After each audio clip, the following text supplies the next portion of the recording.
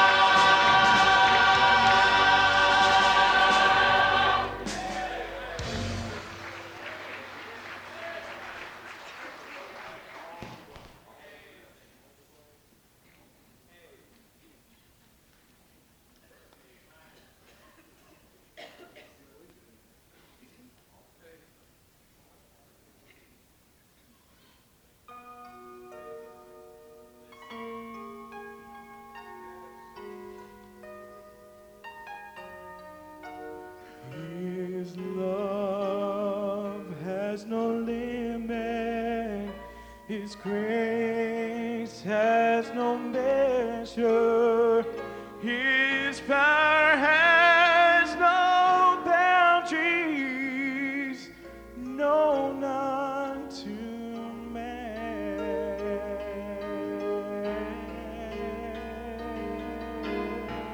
God has no limit to his love. I stand amazed at what he would give up to pay sin's awful price for such a worthless one as I. To rescue me, just how far he would go. All the way, he came all the way for me. All the way from heaven's throne to Calvary, leaving me just a little step to take. If I believed that he would take me all the way. About that city he prepared. When I arrive, I know who takes me there. Oh, for my efforts have fallen short of the glory of the Lord. For he knew they would, so he came all the way. All the way. He came all the way for me. All the way from heaven's throne to Calvary, leaving me just a little step to take. If I believe that he will take me all the way. Oh, the love of God, how rich and so pure, how measureless and strong. It shall forevermore endure. The saints and angels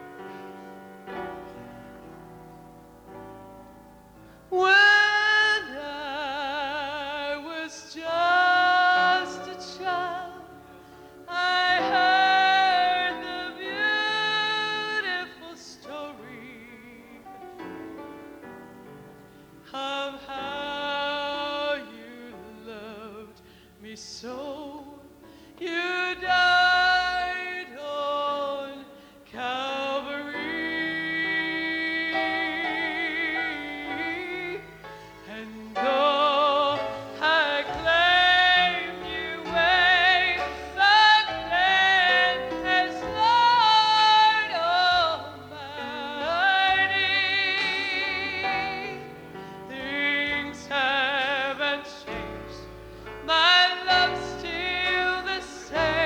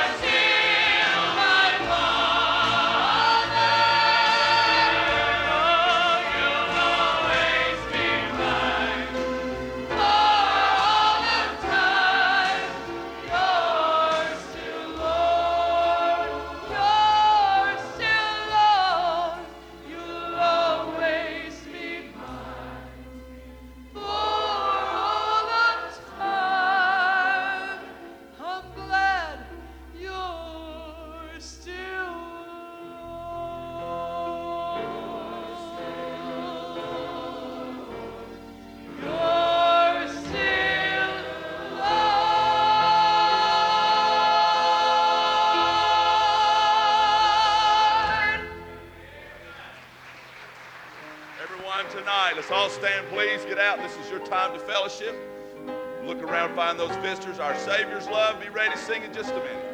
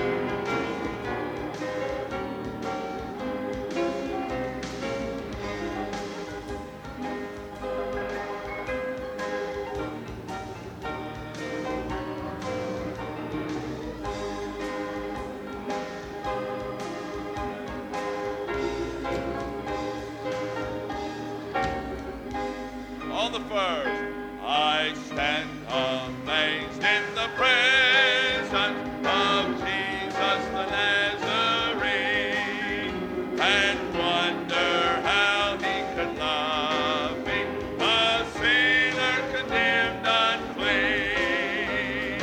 How marvelous, oh how wonderful, and my soul shall ever be.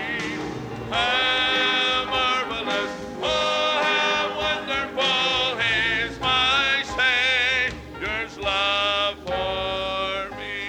On the third now, he took my sins and my sorrows, he made them his very own. He bore the burden to Calvary and suffered and died alone. How marvelous, oh how wonderful, and my soul shall ever be. How marvelous, oh how wonderful is my Savior's love for me. Thank you. You may be seated.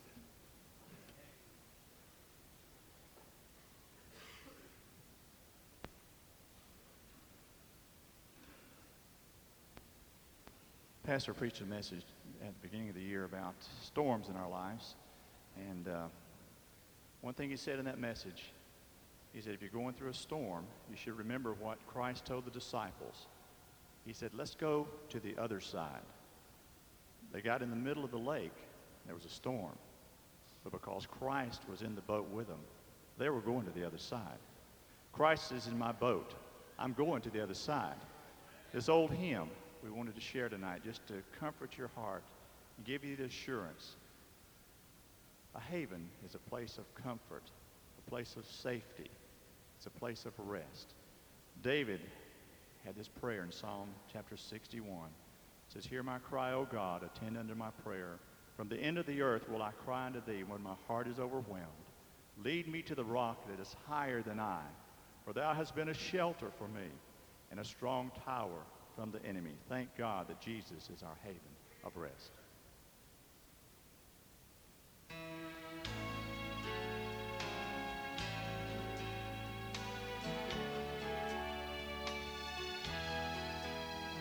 My soul in sad exile was out on life's sea, so burdened with sin and distress. Then I heard a sweet voice saying, make me your choice. Then I entered the haven of rest. I've anchored myself in God's haven of perfect rest. I will not sail the wide seas anymore. The storms of life may sweep over the stormy deep. In Christ I'm safe evermore.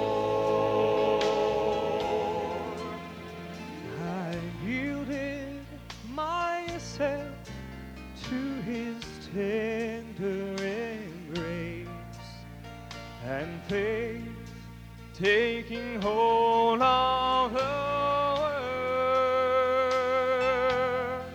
My fetters fell off, and I anchored my soul. The haven of rest is my Lord. I've anchored myself in God's haven of perfect rest. I will not sail the wide seas anymore. The storms of life may sweep over the stormy deep. In Christ I'm safe evermore. My soul is safe in God's haven of perfect rest. I will not sail the wide seas anymore. The storms of life may sweep over the stormy deep. In Christ I'm safe evermore. In Christ I'm safe evermore,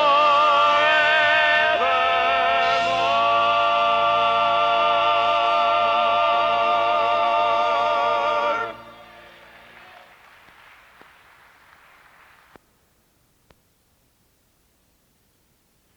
Praise the Lord. Let's take our Bibles and turn to the book of Genesis, chapter 28. And while you're finding your place, if your heart is as full as mine has been all through this day, it's probably some of you, or somebody wants to get up and say a word. Amen? Go ahead. Yes, He is. Yes.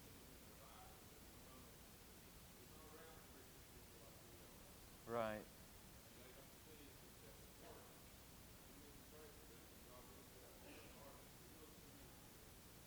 Amen. Praise the Lord. Always, Terry. I just like to say I'm glad to know that when I come to church, I can expect Him to show up. Yes. Amen.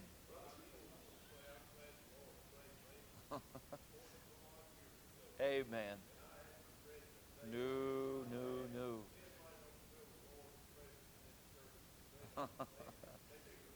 Absolutely. Give Him praise for that. Amen. I'm glad and thank the Lord for it. Good. Good. Praise the Lord. Amen. Great. Amen.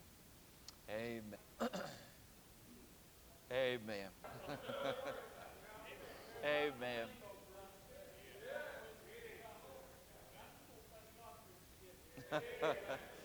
Amen. Yes, go ahead, Robert. Amen.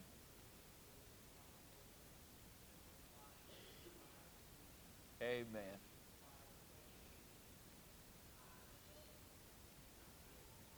Praise the Lord. Amen. Brother Robert?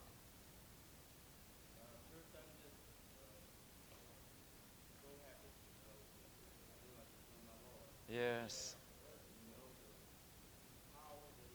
Amen. 2040. He's not leaving blind no more. And the Lord has touched him. Amen. He's touched him because every time he's gone to the doctor, he's gotten better. And Amen. better and better. And I give God the glory. Sure. Amen. Praise the Lord.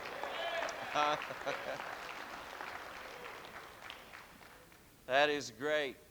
And there's coming a day when, Robert, you and Jennifer won't be blind either. Amen.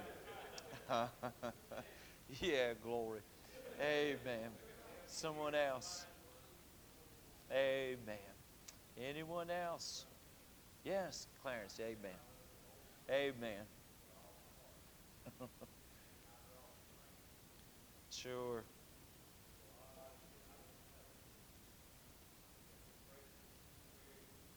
Yes.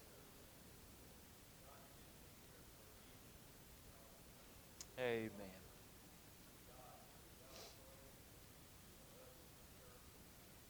Amen. Yes.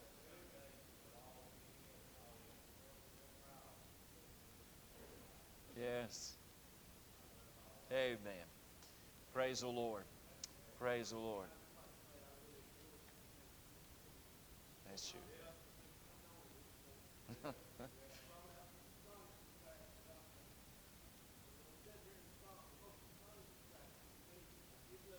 Sure. Amen. Amen. Yes. Yes.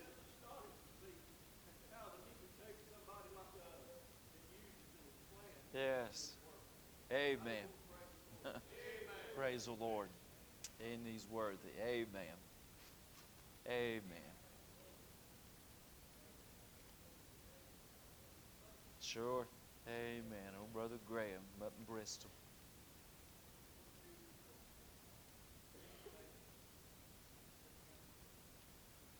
Testimonies are a blessing. Amen. It's good for you to testify. It kind of clears the cobwebs out of your soul. And just brag on the Lord. Let's stand as we honor the reading of His Word. For a few Sunday nights, we are thinking about how to handle what's handling you. Now, we've looked at a couple of things. We looked at the subject of fear, and then we looked at the subject of guilt. Tonight, I want us to look at the subject of loneliness. And if I put a title on it, it would be, So You're So Lonesome You Could Cry. Amen? Look at Genesis chapter 28, and I want you to look at a very, very lonely man. Genesis 28 in verse 10. The Bible said that Jacob went out from Beersheba and went toward Haran. And he lighted upon a certain place and tarried there all night because the sun was set. And he took of the stones of that place and put them for his pillars and lay down in that place to sleep. And he dreamed, and behold, a ladder set upon the earth, and the top of it reached to heaven. And behold, the angels of God ascending and descending on it. And behold, the Lord stood above it and said, I am the Lord God of Abraham thy father, and the God of Isaac. The land whereon thou liest, to thee will I give it, and to thy seed. And thy seed shall be as the dust of the earth, and thou shalt spread abroad to the west, and to the east, and to the north, and to the south. And in thee and in thy seed shall all the families of the earth be blessed. And behold, I am with thee, and will keep thee in all places whither thou goest, and will bring thee again into this land. For I will not leave thee until I have done that which I have spoken to thee of. And Jacob awakened out of his sleep, and he said, Surely the Lord is in this place, and I knew it not. Thank you. You may be seated. Let's pray, and tonight we'll think about the subject of loneliness. What is God's answer to loneliness? Let's pray. Our Father, tonight we pause for just a moment to give you thanks for the blessings, Lord, that you allow us to enjoy. Father, I stand amazed that you would give us a home such as you have given us. But I stand equally amazed, Lord, that you'd have any interest in our life whatsoever. Father, you've blessed us tonight. I don't understand that. You've warmed our hearts tonight. I don't understand that. All through this day, Lord, you have softened our hearts. And through this day, Lord, you have spoken to us. And all through this day, Lord, we have heard your voice. I don't understand that. But I thank you, Lord, tonight that you love us. And because of your grace, you show great interest in us. I also thank you, Lord, that you are deeply concerned about everything that touches our life, whether it be the fears that we have, or the guilt that we carry, or even loneliness. No matter what we face in life or what we're going through in life, Lord, you are deeply concerned about it. And I thank you, Lord, tonight that you minister to us in every need, whatever that need is. And I thank you tonight for your word.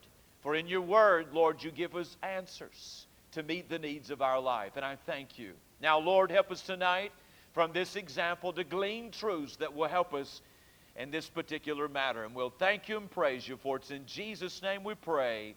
Amen. The police found James Lee slumped in a telephone booth outside of a Chicago tavern.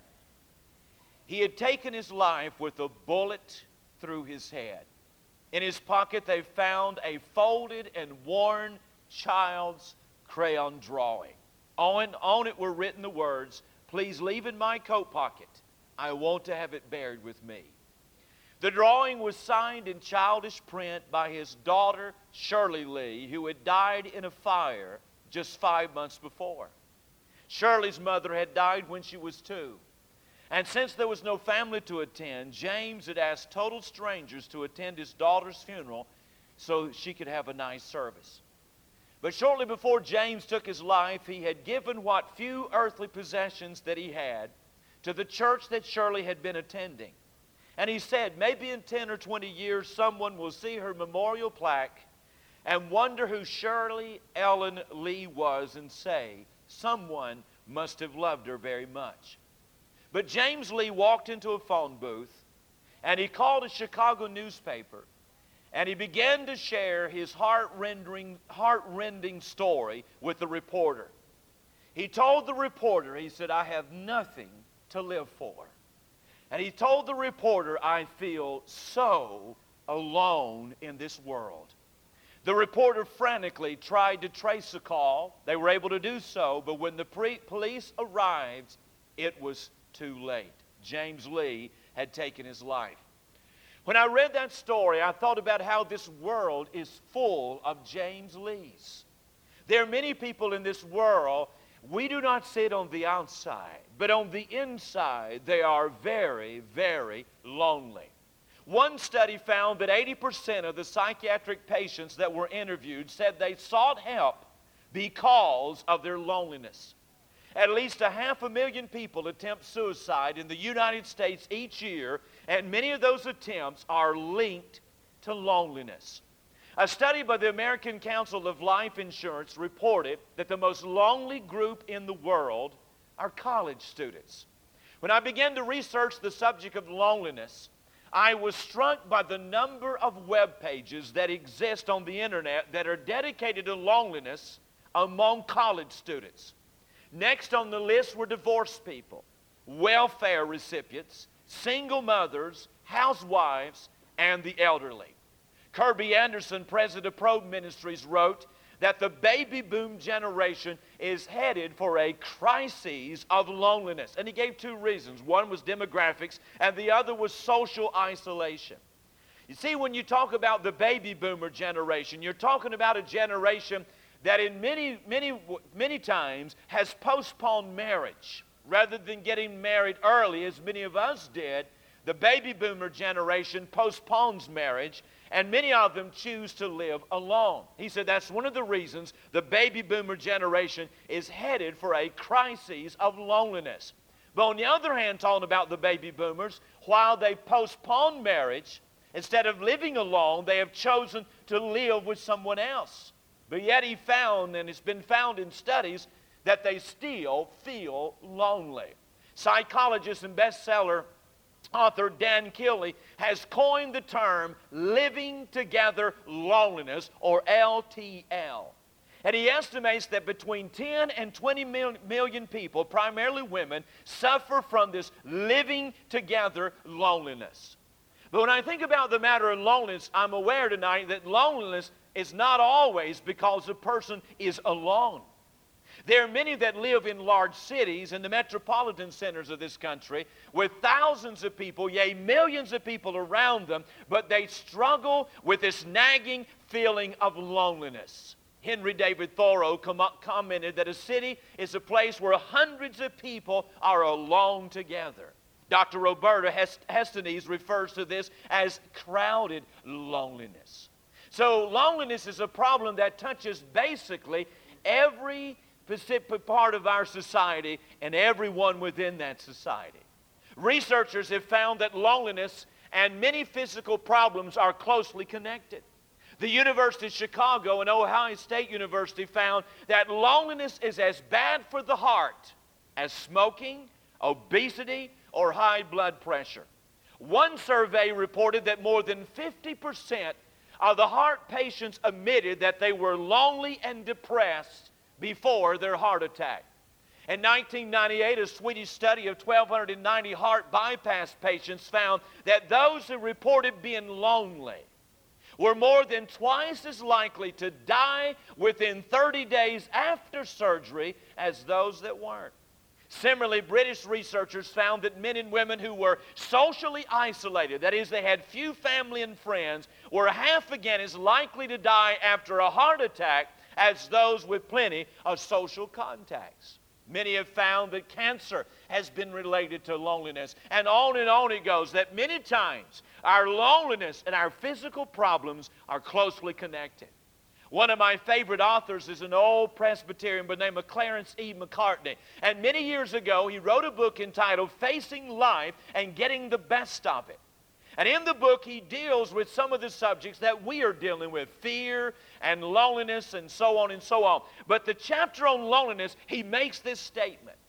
He said, any series of sermons on this subject, facing life and getting the best of it, without a sermon on loneliness would be obviously incomplete. For loneliness is one of the deepest shadows cast upon our world.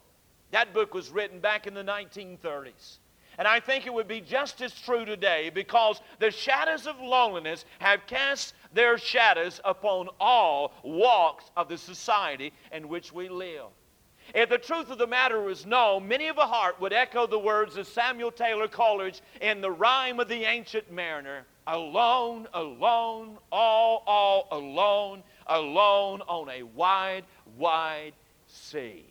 It may be there's some here tonight that on the outside everything looks great, but on the inside you are very, very lonely. You may feel like the one fellow that wrote that wanted to join one of the Lonely Hearts Club. So he sent them a photograph, and they sent his picture back in a note that read, "We're not that lonely." Well, I want to say tonight that loneliness, how do we handle loneliness in our life rather than loneliness handling us? I believe tonight, as with the other subjects I have considered and all the subjects I will consider in the weeks to come, I believe that you can find help in God's Word.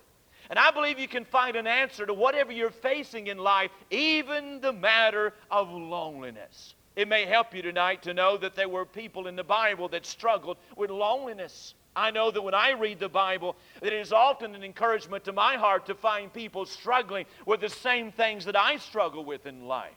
And so it may encourage you tonight to know that you are not alone if you are lonely.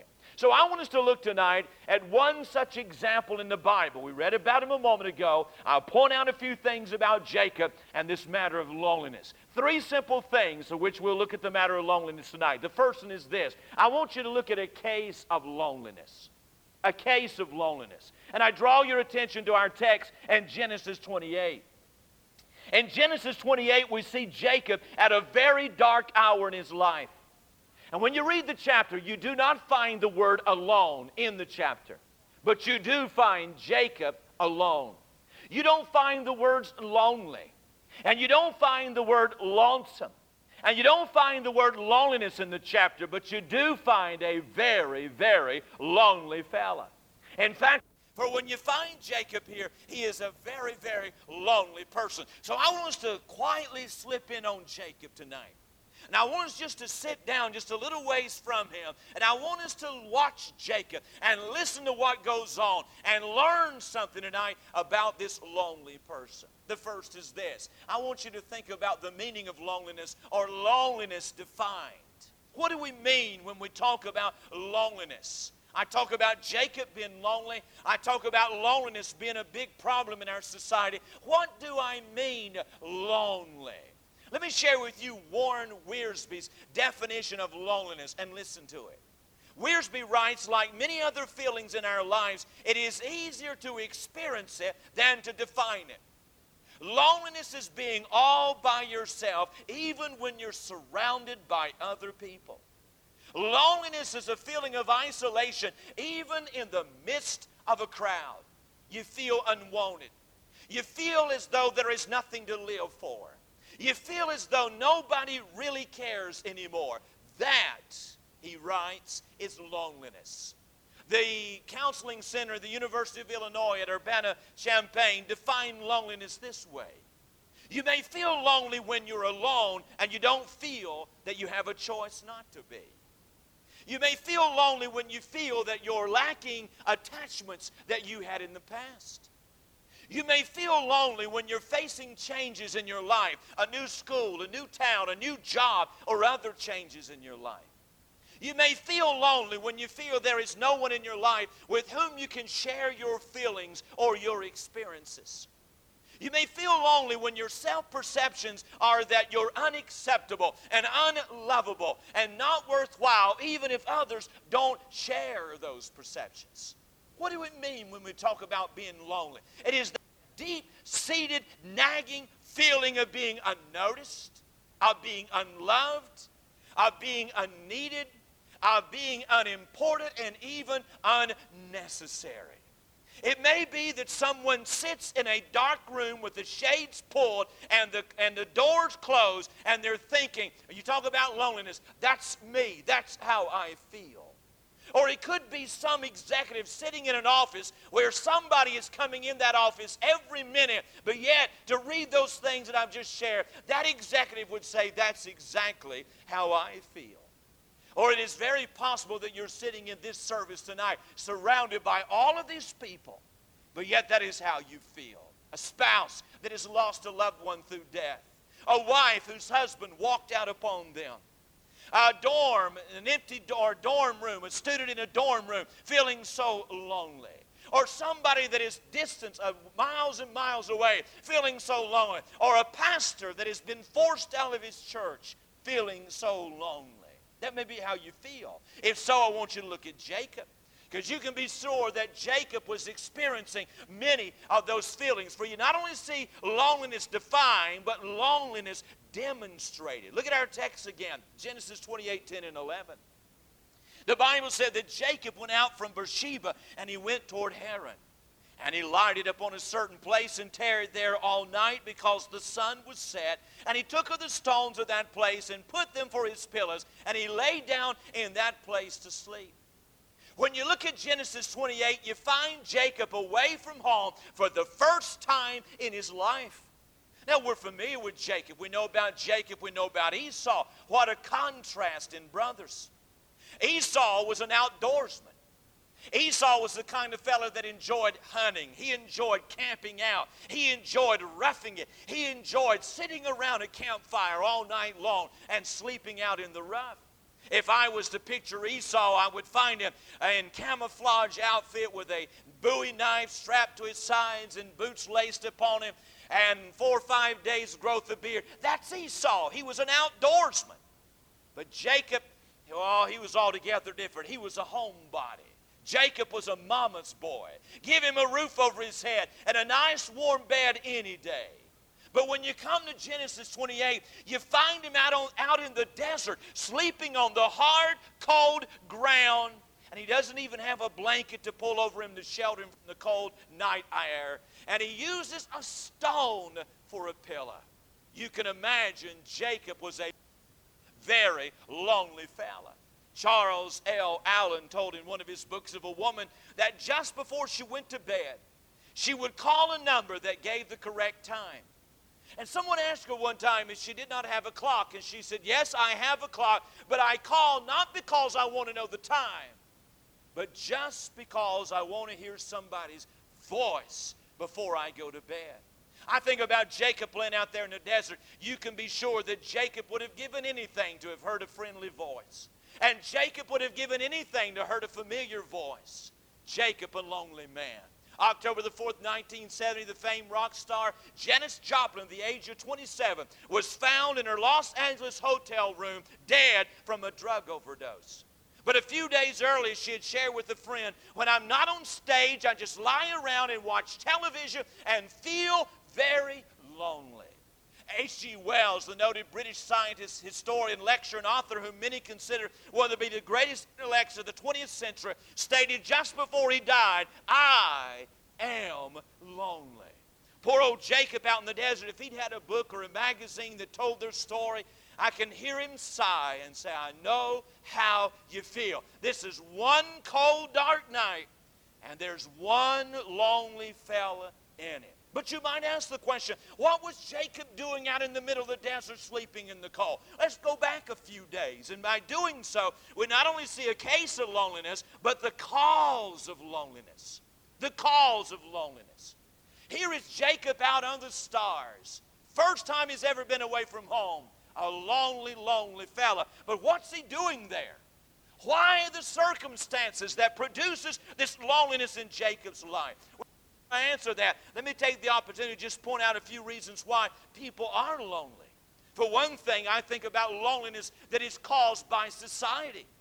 I think about the world in which we live. I think about the society in which we live. And oftentimes it is a very impersonal society. Long gone is the days when we were a name. We're nothing more than a number now. We're just one in the crowd. At the bank, we're an account number or a PIN number. Down at the store, we're a credit card number. To the postman, we're an address number. To the utility company, we are a security number or a phone number.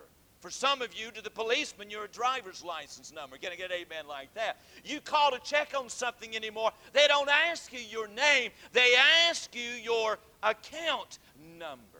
Sometimes the society you live in, you think you're a prisoner. You know, you've got your own number and whatever that. We are a society, and a society in which we no longer are very close, but we're a very impersonal society. And then you add to that we're a generation of casual contacts.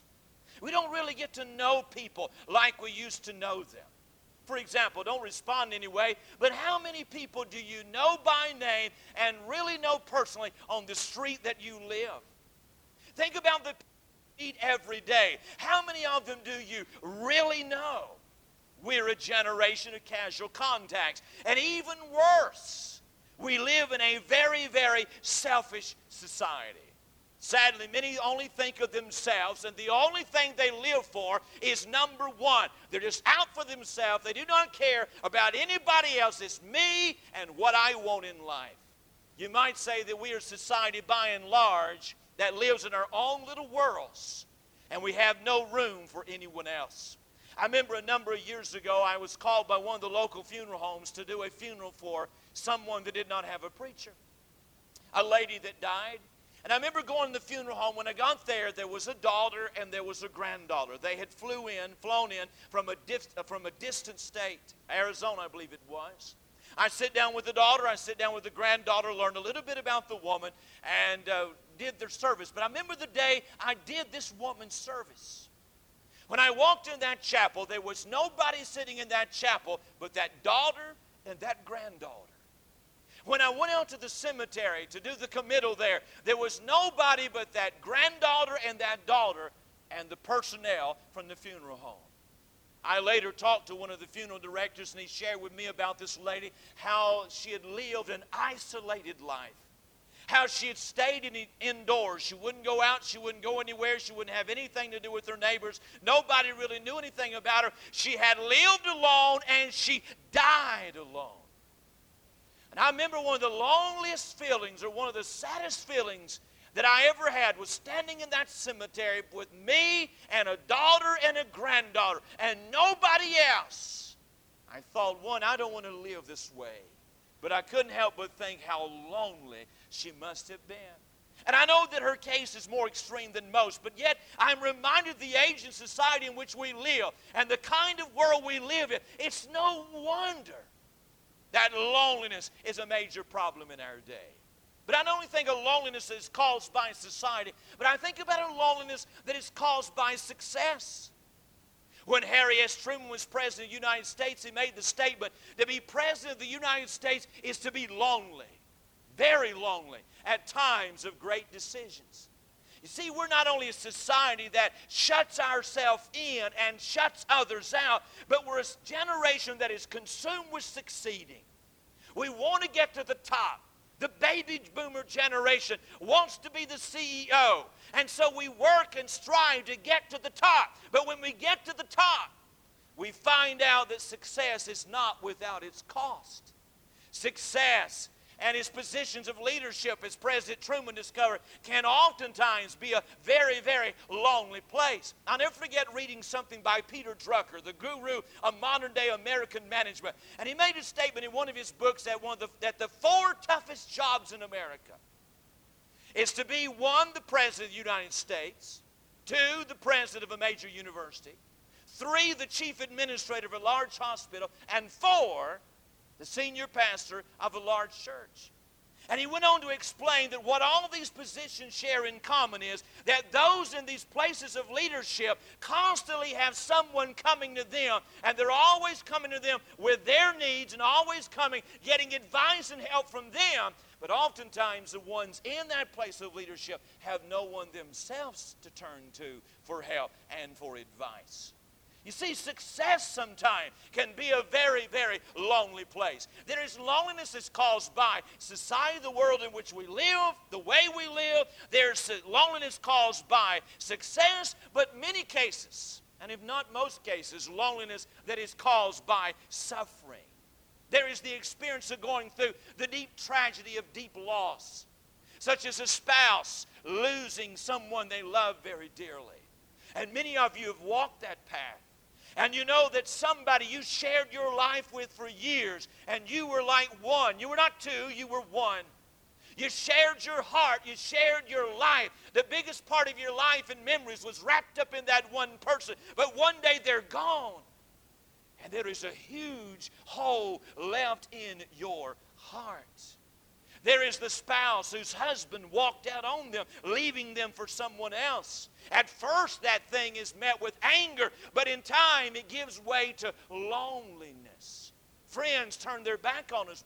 Friends that we spent time together, done things together, but somewhere, something happened. They turned their back on us, and they walked off of us and walked away from us and wrote us off. Sometimes it can pave the way for loneliness. Someone going through disease like cancer or some other disease can find themselves feeling that nobody really understands. And people can come in and say, I'm sorry, I'm praying for you, and show their love and show their care. But the individual themselves is thinking to themselves, they really don't know what I'm going through. And sometimes going through some kind of physical situation can make you feel so lonely, as if you're on an island all by yourself. Loneliness can be caused by society, the kind of world we live in. And sometimes it can be caused by success. Sometimes it's caused by suffering. But sometimes it's caused by sin. Go back to Jacob. Why was Jacob under the stars? Why is Jacob shivering in the cold? Why is he using a stone for a pillow? Well, let me take you back for a few days. You see, if anybody ever had a name that was properly given, it was Jacob. I love to go in the stores. You've seen these card racks and these little name tags where it has your name. and then it has a definition or the meaning of your name. You know what I'm talking about? I love to read those. In fact, I found on one of mine one time, this honest truth, I had my name, and underneath it had the word handsome. Now, if you don't believe they're not right, just take that for granted. Amen? I don't think that's why my mother named him anyway. But if anybody was ever properly named, it was Jacob. You know what Jacob means? It literally means subplanner. And what do I mean by a subplanner? I'm talking about a trickster. I'm talking about a con artist. You take Jacob, there was a sneaky streak in Jacob that was a mile long. All of his life, Jacob had lied. All of his life, Jacob had cheated. All of his life, he had conned his way through life. But then Jacob did something one day that really created a stir down in the house. He had cheated his brother out of his birthright, and Esau was out for blood. And Jacob, for fear of his life, had to flee everything he'd ever known. He had to flee the comforts of his home. He had to leave mom and dad. He had to leave family and friends. He had to leave every security that he'd ever known in life and run for his life. And Jacob's sin of lying and cheating had began to catch up with him. And his unscrupulous and sinful schemes was the reason that he suddenly found himself out in the middle of the desert, shivering in the cold, using a stone for a pillow, and feeling so lonely. Now let me say this. Let me be very clear. Not all loneliness is caused by sin, but I want to remind you tonight that a sinful life is one of the most lonely lives you can live. You remember when Adam sinned, one of the first emotions that he felt was loneliness. He found himself estranged and cut off from God. Some of the most lonely people you'll meet are people that are away from God. That feeling that God has abandoned them, and that feeling that God has given them up, though it's not true, that God has forsaken them, that is not true. But yet there's something about being away from God, something about sin that is so lonely. And that's just a few of the reasons. I could go on and on and on. But here's the third thing, and really what we're driving at. The cure for loneliness. There is a case of loneliness. Here's old Jacob out there. First time he's ever been away from home. Nobody to talk to. Nobody to turn to. No one to help him. He's all alone and so lonely. But under a canopy of stars, a lonely Jacob fell asleep. But yet his sleep was not a nightmare. He had a dream. And in that dream, God gave him a remedy for loneliness. Let me give you two things. Write them down. Notice, first of all, what was shown to Jacob. Look at verse 12 and 13. The Bible said he dreamed. Jacob dreamed, and behold, a ladder set up on the earth, and the top of it reached to heaven, and behold, the angels of God ascending and descending on it. And behold, the Lord stood above it and said, I am the Lord God of Abraham thy father, and the God of Isaac, the land whereon thou liest. To thee will I give it, and to thy seed. Again, instead of having a nightmare, he had a wonderful dream. And in Jacob's dream, he saw this ladder reaching from heaven to earth and from earth to heaven. And he saw these angels descending and angels ascending on the ladder. What a glorious sight it must have been. But here was what was so glorious about his dream. He not only saw this ladder reaching from earth or from heaven to earth and earth to heaven and angels descending and ascending, but he saw standing at the very top of the ladder one that was available to him during his time of loneliness. You know what Jacob saw that night? The dream that he saw someone that he could turn to, and he saw how he could get to him. Now you listen to me tonight. You may be here, and on the outside you smile, but on the inside you are so lonely. And you may feel like there is no one that you can turn to, and there is no one you can look to, and there is no one you can talk to, or there's no one you can go to. But yet I want to remind you, there is the Lord. And the Lord is near, and you can get to Him. You may not have any friends, you may not have any family, but you can climb God's ladder and take your lonely heart to God. See, a lonely heart. There is someone that you can go to with your lonely heart. I think about a black preacher back in the 1900s in the city of Philadelphia by the name of Charles Tinley. He was born into slavery, and at the age of 5, he was left an orphan. Later in life, he moved to Philadelphia, where he attended night school, took a correspondence course from the Boston School of Theology. He served for several years as janitor of the Calvary Methodist Episcopal Church in Philadelphia. In 1902, he was called to be pastor of that church. Under his leadership, the church greatly prospered, reached a membership of over 12,000, including black and white, along with many other minority ethnic groups. But Tinley was not only a successful pastor, but he was a gifted hymn writer. He wrote great hymns such as Nothing Between, Stand By Me, along with many, many, many others. But probably one of the best-known hymns that Tinley wrote, he wrote after one of his members, deeply distressed, came to him. And Tinley made this little homespun remark. He said, put all your troubles in a sack, take them to the Lord, and leave them there. That homespun remark sparked something in his heart, and it sparked the words and the music of the hymn, Leave It There. And he wrote, if the world from you withhold of its silver and its gold, and you have to get along with meager fare, just remember in his word how he feeds a little bird. Take your burden to the Lord and leave it there. Jacob found himself in the loneliest hour in the night of his life, but in that lonely hour, he found there was a God in heaven that he was given access to, that he could take his burdens to, and he could leave them at the feet of the Lord.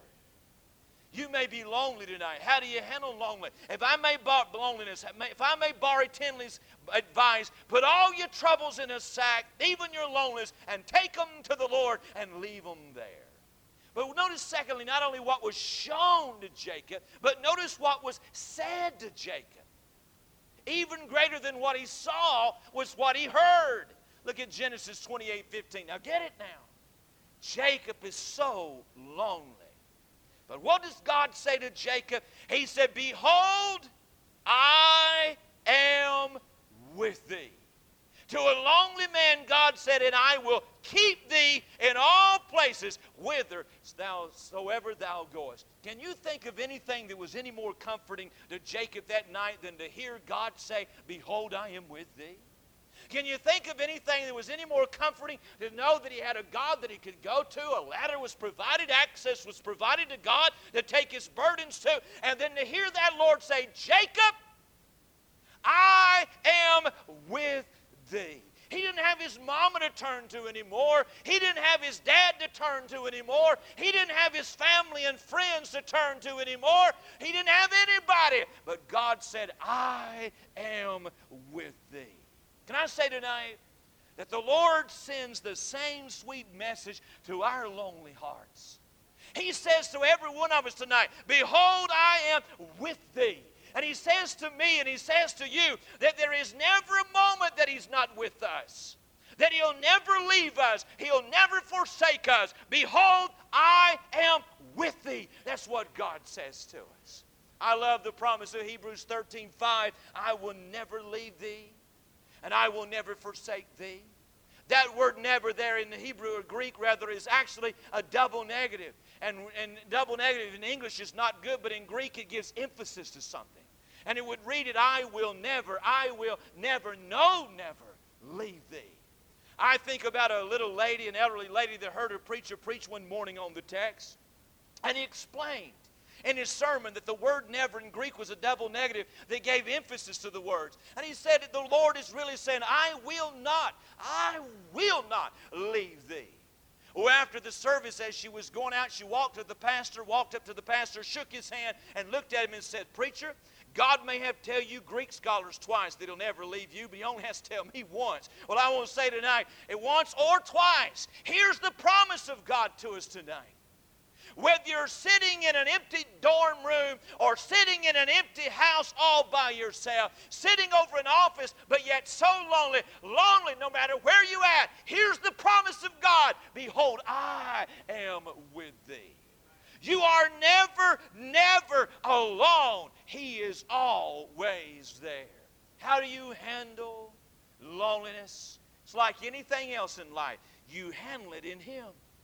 And you handle it in the promises of God. Let's bow our heads for just a moment.